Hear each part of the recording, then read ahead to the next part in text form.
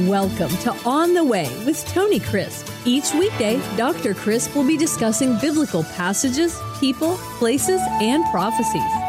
Tune in daily to start your day right and deepen your understanding of how to better walk the way and enjoy the journey. Here's your host, Dr. Tony Crisp. Welcome to On the Way. This is Tony Crisp, and this is the 365 Bible Reading Plan. Today is February 24, and our chapter reading for today is Deuteronomy chapter 8. Well, when we left Moses, he was rehearsing the law in chapter 7. He is continuing to do that, and he picks it up just another beat. Now, an exercise that I want to ask you to do in your time, sometime you'll have to make time to do it because most of us don't have spare time, as we call it. So sometime when you're saying, I'd like to do something in the Bible as far as a study, I would encourage you to go through just the book of Deuteronomy, not all the books because it would be too time consuming. But go through at least the book of Deuteronomy and circle, underline, or highlight, whichever you choose, the word to remember and the word not to forget. The two words, not forget, don't forget, or forget, and then the word remember. The book of Deuteronomy is God's admonition through Moses. Don't forget what I told you. Please don't forget what I've said, because when we forget who God is, it is usually because we have forgotten what he said. And when we get into the Word of God, we are so much more aware of his presence. Have you noticed that? As you read the Word of God, as you read the Bible, and you form a habit of getting in the Bible, you are much more aware of God's presence throughout the day. It's amazing because God's Word and God's presence in our lives are inexorably linked. We just cannot separate the two because God meets us in the Bible. Now let's look at chapter 8 because it is a wonderful chapter. God said through Moses, every command which I command you today, you must be careful to observe that you may live and multiply and go in and possess the land of which the Lord your God swore to your fathers. God, again, is reminding them that he's doing what he's doing in fulfillment of a promise that is made.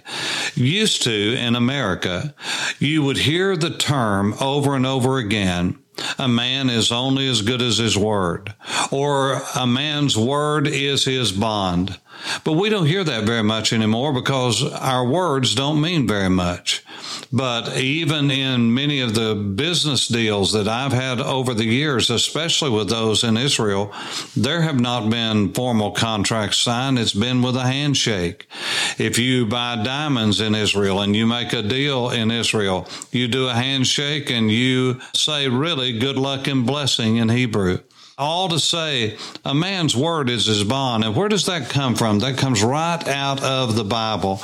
Because if we do not keep our word and we cannot keep our word, then the reality is, then people are not going to trust us. What God says is, I have kept my word. I've got a track record. You can trust me.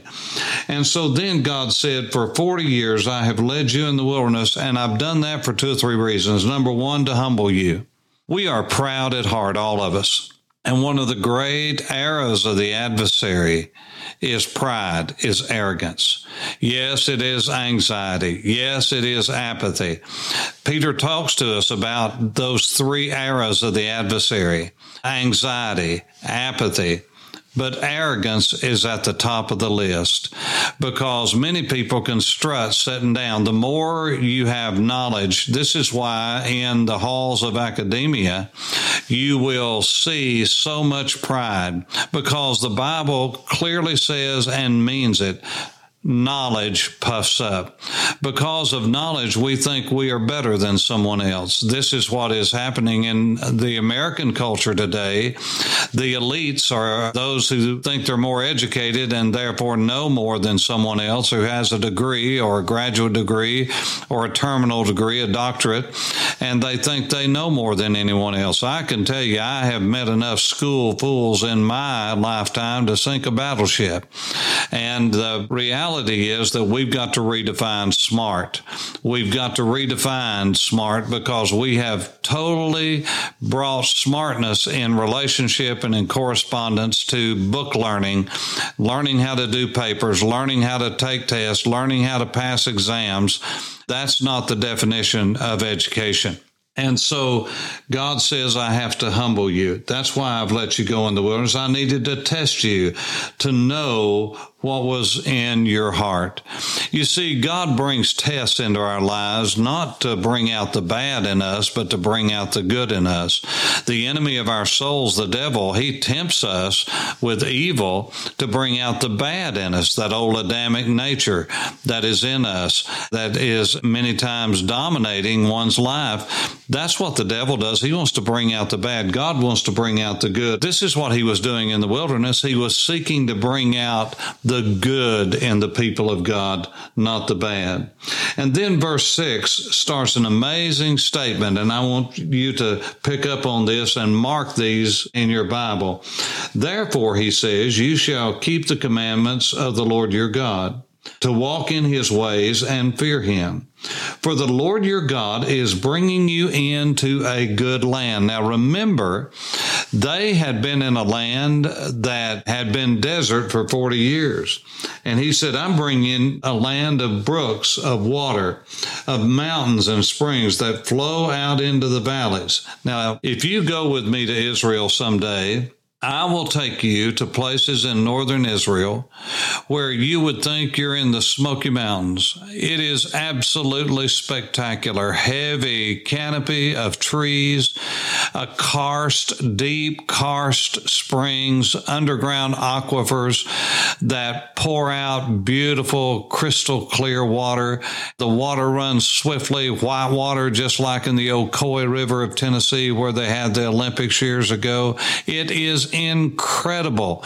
And all of this is in this beautiful land that God was giving. Many times when people think of Israel, they think of desert. They think of the Negev, which is a big part of Israel. But when you go north and in the mountains of Samaria, and then you go on north, you would think you were in Southern California in some of the most beautiful places on earth. There's many places in Southern California that have streams in the desert, and even though it's a desert country, they have streams and beautiful rivers and so forth. That's exactly the way it is in Israel, only prettier. So God says, I'm bringing you into a good land. Now listen to this. He says, it is a land of wheat, barley, of vines, that is, of grapes, of fig trees, pomegranates, a land of olive oil, that's olives, and honey, that's dates. What I just named to you are called in the Bible, in our English Bibles, the 7 first fruits of the land of Israel. Every one of them are fruits that have a special meaning in the Jewish nation and in the Bible. And it's interesting that these come in the order in which they are harvested. Barley and wheat, then the grapes, then the figs, then the pomegranates, the olive oil, and the dates. And all of those come in the order that they're given around the year. As you think of these, I want you to underline them or circle them so you'll have these 7 first fruits is what it's called. But it's actually, I want to ask you to not call them first fruits because that's not what they are. I mean, wheat and barley, those are not fruits. So it's the 7-fold produce of the land is what it is. They're products. They're agricultural products, the 7 agricultural products that have prominence in the Bible. And if you had many of any of these, then you were considered blessed and wealthy. If someone had many vines, they were very blessed. If they had a barley field or a wheat field, if they had fig trees, if they had pomegranates, beautiful pomegranates, if they had olive groves, and if they had a series of date palms or a grove of date palms, the dates that are mentioned here as honey, they're made into honey. The date trees are the trees that are called Tamar. If you know someone named Tammy, or so that's the shortened form of Tamara or Tamara. Tamar is the word for a date palm.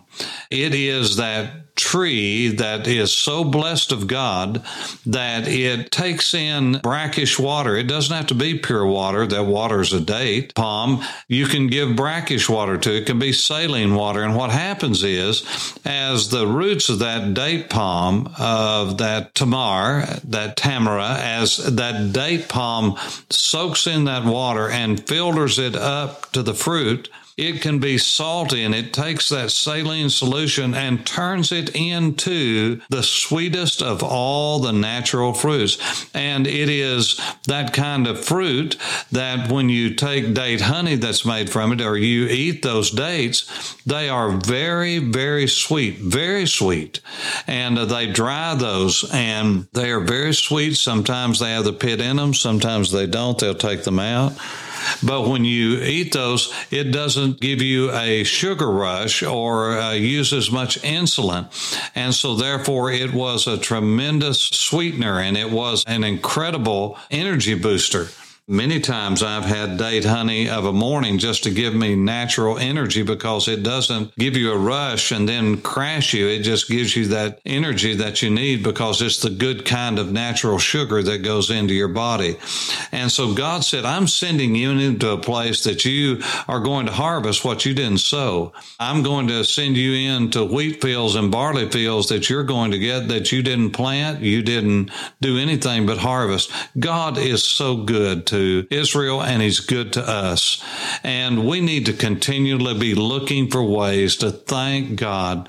And when tests and trials come into our lives, please understand that God is wanting to bring out good in us, not bad. He wants us to learn to be humble and to praise him and to walk with him and to thank him, even in the midst of many times the great trials of life. All of us are either going into a trial, we're in a trial, or we're just coming out of a trial, about to go into another trial. Life is filled with sorrow. This life is filled with pain. But there is coming a day when no sorrow will reign in our lives, and we will be forever at peace with the Lord Jesus. For On the Way, this is Tony Crisp. Thanks for listening to On the Way with Tony Crisp. Tune in every weekday for information on biblical passages, people, places, and prophecies. Fridays are for your questions. Email your questions to questions@tonycrisp.org. Then just listen for your question to be answered on Friday's podcast. That's questions@tonycrisp.org. Thanks for listening, and have a blessed day on the way.